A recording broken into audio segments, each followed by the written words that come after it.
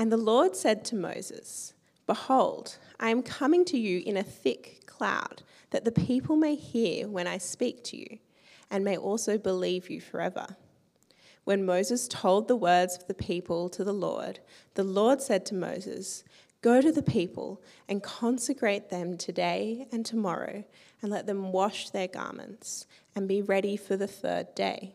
For on the third day the Lord will come down the Mount Sinai in the sight of all of the people, and you shall set limits for the people all around, saying, 'Take care not to go up into the mountain or touch the edge of it. Whoever touches the mountain shall be put to death. No hand shall touch him, but he shall be stoned or shot. Whether beast or man, he shall not live. When the trumpet sounds a long blast, they shall come up to the mountain.' So Moses went down from the mountain to the people and consecrated the people, and they washed their garments. And he said to the people, 'Be ready for the third day. Do not go near a woman.' On the third day, there were thunders and lightnings and a thick cloud on the mountain, and a very loud trumpet blast. So all the people in the camp trembled. Then Moses brought the people out of the camp to meet God, and they took their stand at the foot of the mountain. Now Mount Sinai was wrapped in smoke because the Lord had descended on it in fire. The smoke of it went up like the smoke of a kiln, and the whole mountain trembled greatly. And as the sound of the trumpet grew louder and louder, Moses spoke, and God answered him in thunder. The Lord came down on Mount Sinai to the top of the mountain, and the Lord called Moses to the top of the mountain, and Moses went up. And the Lord said to Moses, "Go down and warn the people, lest they break through to the Lord to look, and many of them perish. Also let the priests who come near to the Lord consecrate themselves, lest the Lord break out against them." And Moses said to the Lord, "The people cannot come up Mount Sinai, for you yourself warned us, saying, 'Set limits around the mountain and consecrate it.' And the Lord said to him, 'Go down and come up, bringing Aaron with you. But do not let the priests and the people break through to come up to the Lord, lest he break out against them.' So Moses went down to the people and told them." And the second reading is from Hebrews 12, verse 9, or verse 18 actually, which is on page 1212.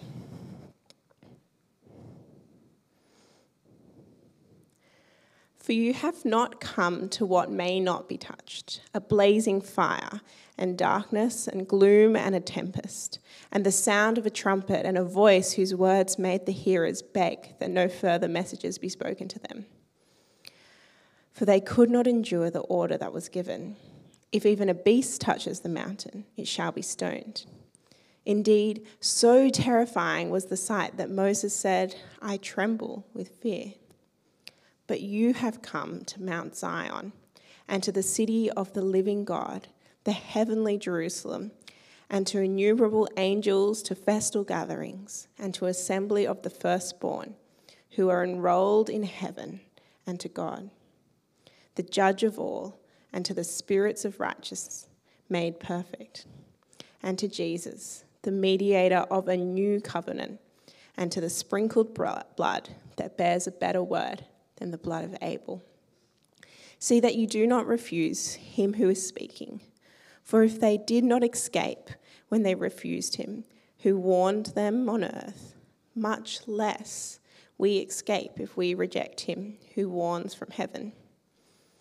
At that time, his voice shook the earth, but now he has promised, 'Yet once more I will shake not only the earth, but also the heavens.'" This phrase, "yet once more," indicates the removal of things that are shaken. That is, things that have been made in order that the things that cannot be shaken may remain. Therefore, let us be grateful for receiving a kingdom that cannot be shaken, and thus let us offer to God acceptable worship with reverence and awe, for our God is a consuming fire.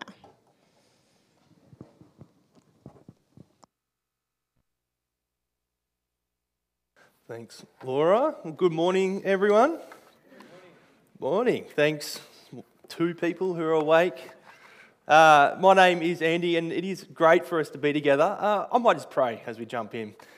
Gracious Lord, just thank you for this word.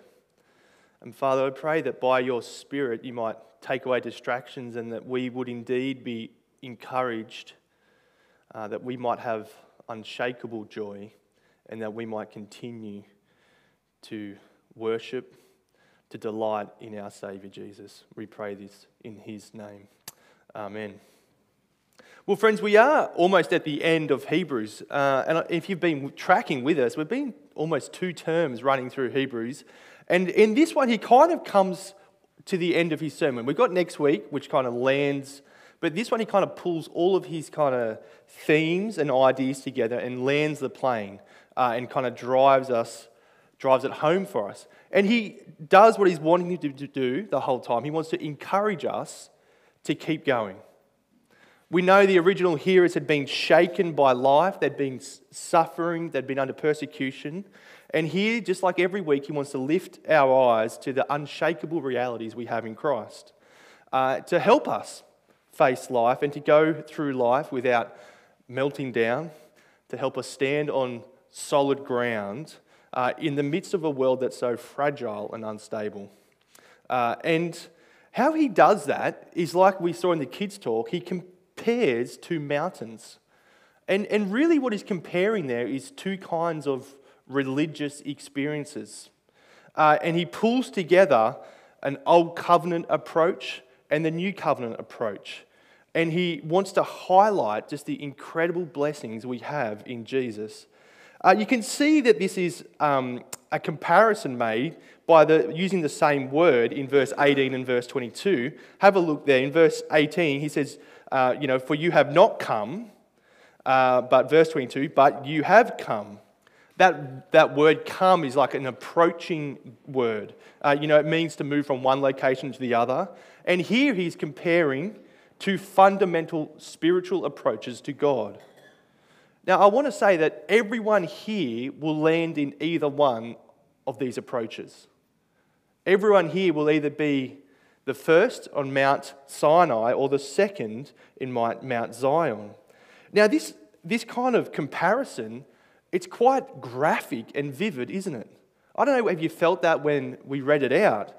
It's not on Mount Zion, verse 18, but it's on Mount Zion. And one of them is terrifying, fearful, and the other one is kind of joyful and peaceful.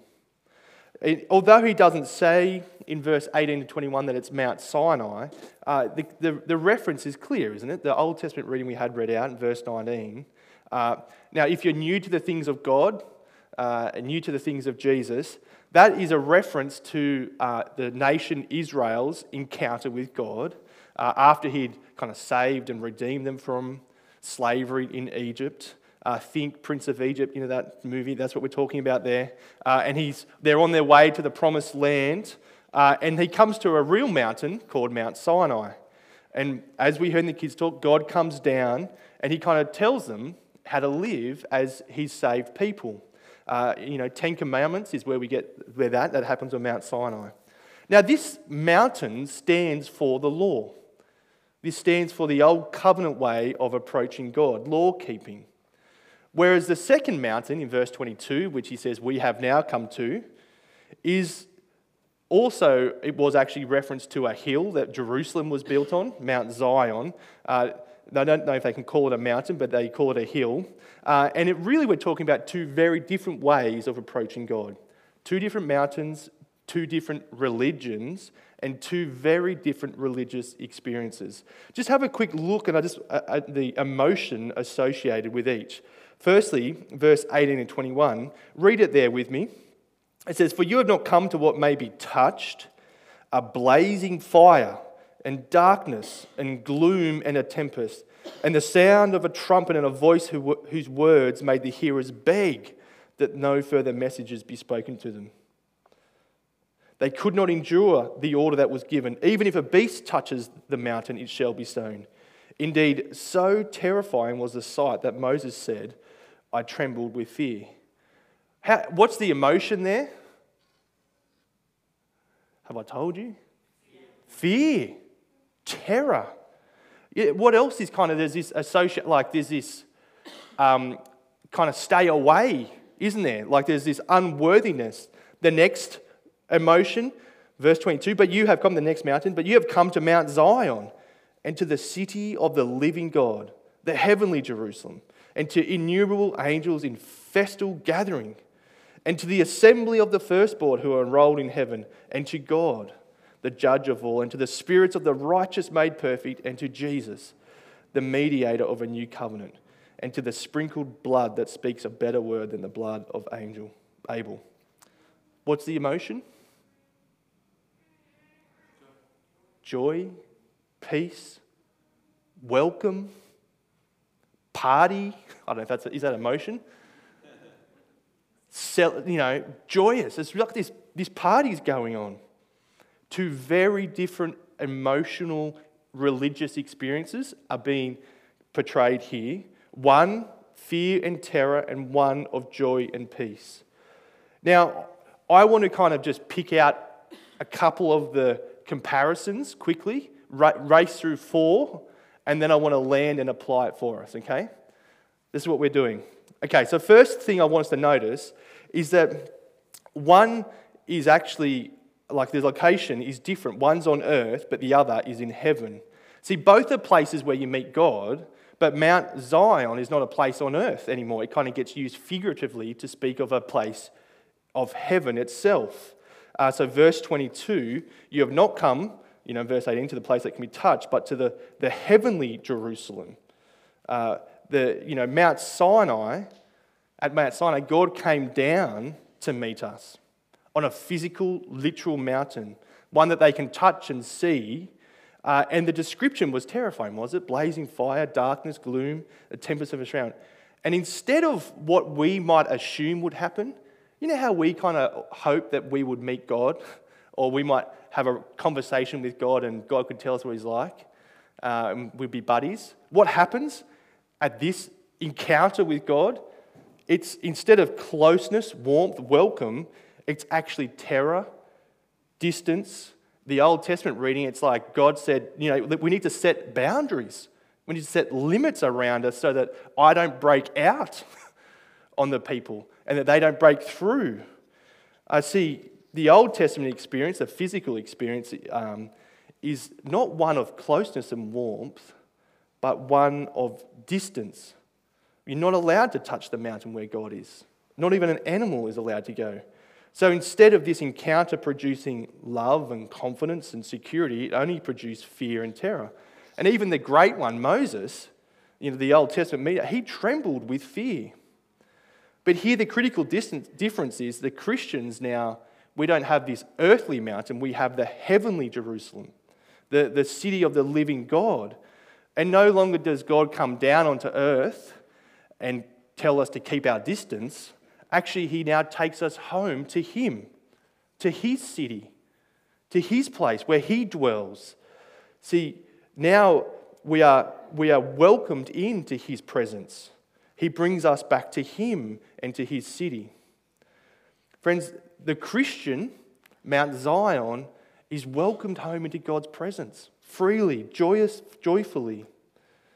Whereas the other one is a place of fear and trembling. That's the first difference. One on earth, one in heaven. Second difference is the difference in the word they heard. So you notice the word they heard was terrifying. And the second word is a word of joy. See, the first at Sinai, God's word terrifies them and they beg him not to speak. Now, they didn't experience, a close hug or a hot chocolate when God spoke to them. They weren't sitting over a cafe looking out over the ocean. No, they were shattered. The whole mountain shook. But in Zion, Mount Zion, the heavenly, eternal city, there speaks a better word. Verse 24, he says that the blood of Jesus speaks a better word than the blood of Abel. This new mediator of a new covenant. See, what was the blood of Abel? What did he speak about? Remember in the Old Testament, Cain and Abel, the first sons of Adam and Eve, and Abel was killed by his brother, Cain. And so it speaks about his blood crying out from the ground. What did it cry out for? Justice.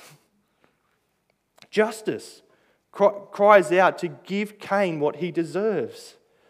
But this better blood that Jesus' word speaks of, it's not a cry out for justice, but it's a cry out for mercy here.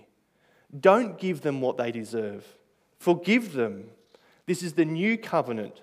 Mount Zion, the gospel word of grace, of compassion, love, and forgiveness. See, this brings a word of joy. Forgiven, Jesus says. I have done it for you. My blood speaks of your forgiveness. You know, that once for all forgiveness we learn about in chapter 10.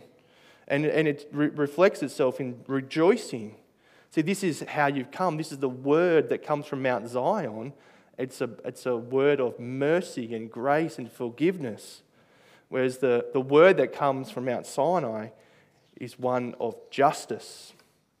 That's the second comparison. The third one I want to think about is the temporal versus eternal. See, at Mount Zion, you have come to a temporary, earthly, shakeable mountain. Whereas out Mount Sinai, that was the first one. Whereas at Mount Zion, you've got this eternal, unshakable city. Verse 26 talks about, as God's word speaks, his voice will shake the earth. But now he has promised, verse 26, yet once more I will shake not only the earth, but also the heavens. See, Mount Sinai, this earthly mountain, though substantial, won't last. But the city that Jesus welcomes us into, this eternal city, this eternal place, is eternal. It cannot be shaken. It won't crumble. It won't fall away. It's speaking of the new creation.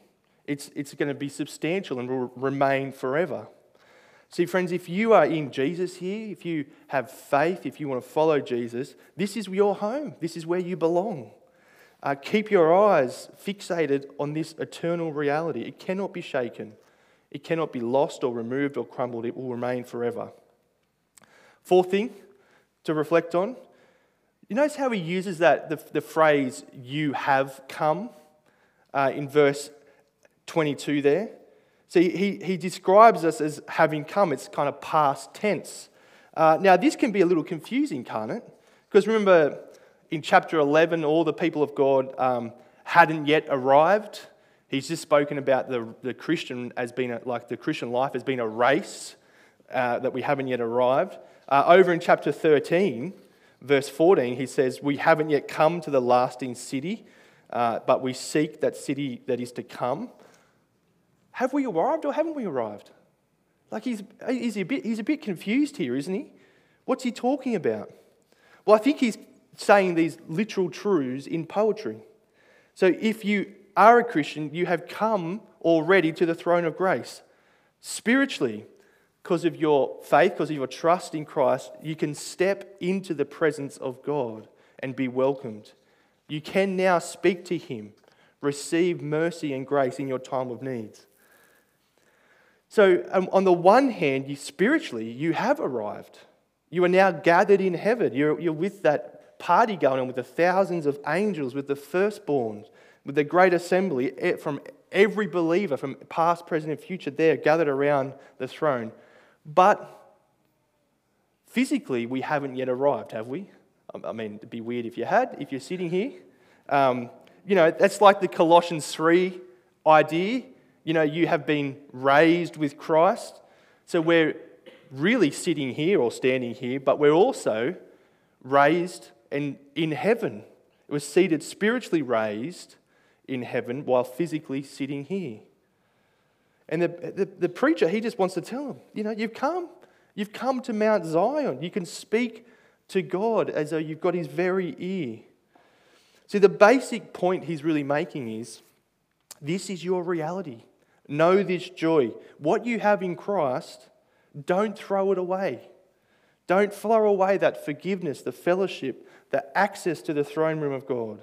If you do, you're actually walking back into darkness. You're walking back into oppression and gloom and fear and distance. If you walk away from Jesus, it will inevitably lead you into fear. See, these two mountains, two religious experiences in our world today, two ways of approaching God. One, Mount Sinai, rule keeping, or the other, Mount Zion, grace and forgiveness. Now, on the surface, I think the approach of Mount Sinai can look very different for us, can't it? You can look at all the different religions and how people live, and you think, oh, hang on, aren't they all different ways to God? You've got your pillars, your prayers, your eightfold path, you're trying to get to nirvana, your perfection. See, the reality is, underneath all that, what's it come down to? It comes down to you. Comes down to your effort, your performance. And actually it's the same with the Old Testament, with the Ten Commandments. See, it's about rule keeping. It's an approach to God, coming to God, approaching God that depends on you and depends on your ability to pull it off. And you're always left wondering, aren't you, with this approach, have I done enough? Can I have any confidence? Have I prayed? Have I given enough? Have I loved enough? Have I served enough? The reality is that this mountain is always dark and oppressive. There's no party or joy in this way of approaching and relating to God. Now I think that's true of every religion, but it's also true of the irreligious too, I think. You're left in this fear and terror reality. See, whereas in religions, they kind of set the standard, what it looks like to, why you might approach God. Whereas with the irreligious, who sets the standard? They do. We do. Now, the problem with that is, in reality, it just, as you define it, it always kind of has this slippery slope, doesn't it? I don't know if you've had these conversations. Part of my role, I get to have this conversation all the time, actually. When you meet someone, you say you're a pastor, it always goes quiet. And I get to go, do you believe there's a God? And they say, yeah, I think so. Then, I say, are you, in relationship with him? Do you know he will accept you when you die? And they say, oh, yeah, I think so, because as long as I've been good enough, he'll accept me. And I say, oh, that's good. Have you always been good enough? And they say, well, no, but I've tried, I've kind of, I've failed at some of my way. I've tried to love my family and friends, but, I've tried, and I think that's what matters. I say, have you always tried? Well, no. See, how you just got this slippery slope of standard. Even when you make your own standard, we can't live up to it. See, that too is kind of just a relying on yourself. And, not to mention what God actually requires of us. See, the issue, if we come the Mount Sinai way, relying on ourselves, is always going to end up in fear because we always fail. But I think there's a deeper reason why it ends in fear for us and why it ends in terror.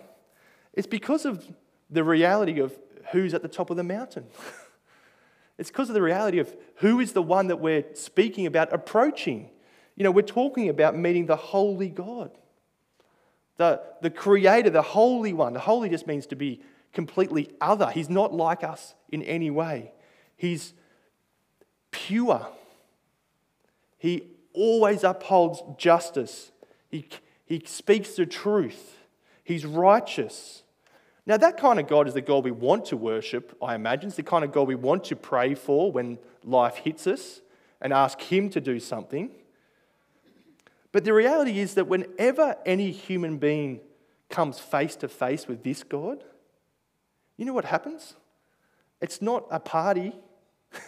It's not, this is nice warm fuzzies, nice cappuccino time looking out over the water. No, they fall dead on the ground.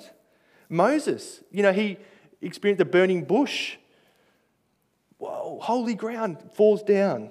Job, as he gets to the end of his book, all his, complaint, all that sort of stuff, he doesn't say, now I get to chat with God.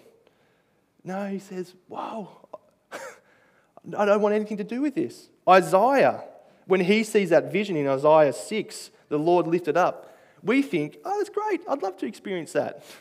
No, what did Isaiah do? He says, woe is me. I'm undone, I'm ruined. He's shattered. What about Peter? We did Peter at the start of the year when he realizes in the presence that Jesus, he says to him, depart from me. Why? I'm a sinful man. I'm not fit to be in your presence. John, in Revelation, when he experiences the risen Lord Jesus in all his glory, he's shattered. He's shattered. See, the reason is there's this fear and terror is because when we actually meet the true God, the God that is, the God that created and upholds everything in his absolute perfection, he's pure in his holiness, and he actually blinds all of us because we're sinful. We're unable to stand in his presence, both because of who we are as sinful, but also because of who God is. And the question is, what hope do we have? Sinai hope? Try harder? Pull up your socks? No way. It's never going to work. Our only hope is to come to Mount Zion, is to come to Jesus, the better mediator. He establishes a whole new way. He brings us in touch with the living God and puts us on the unshakable ground.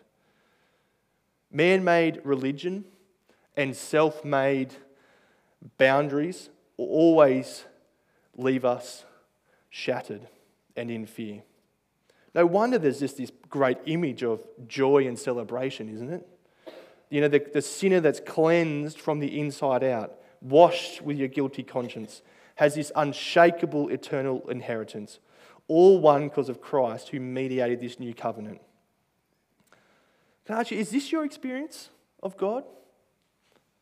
Is this your experience when we come together each Sunday as we gather here?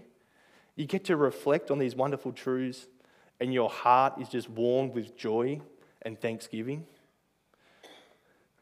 Someone did share a little while ago how life, when it's just so hectic, can just be overwhelming, always feeling anxious and whatever. But when they come to church, although it's a struggle to get to church, they said just this sense of peace and contentment and joy. I do trust and hope that that's what we get to celebrate together as we sing. But I do also want to say it is possible to come to church week in, week out, and actually not have this joy, this thanksgiving, because you're approaching God thinking it's a tick box. You're approaching God thinking that this is your kind of, good bit time for God so that he might be happy with you. If that's you've totally missed the point of what Jesus has done for us. You've totally missed the point.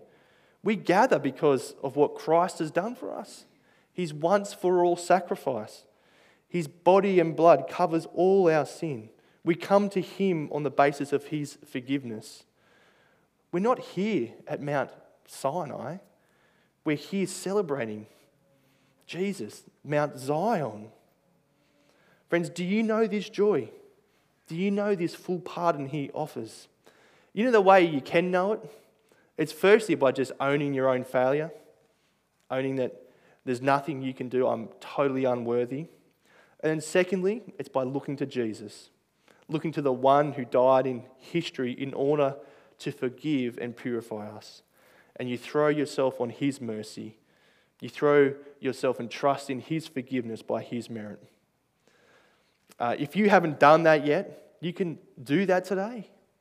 He delights for people to come to that reality, and you can pray a prayer, and your name will be etched in heaven, the eternal city that is your inheritance, the blood of Jesus that speaks a better word.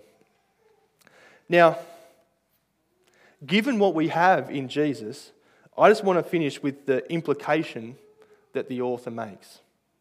Have a look in verse 25 there. He says, given all this, do not refuse the word of God. Verse 25, see that you do not refuse him who is speaking. For if they did not escape when they refused him who warned them on earth, much less will we escape if we reject him who warns from heaven. You hear what he's saying there?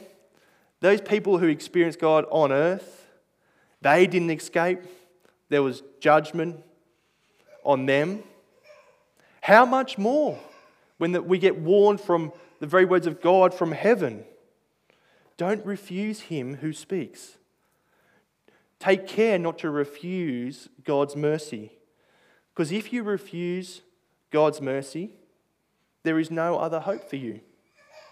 You're bound to a life of fear and terror. Now, hasn't this been the whole point of Hebrews? Time and time again. Take heed and listen to God's word.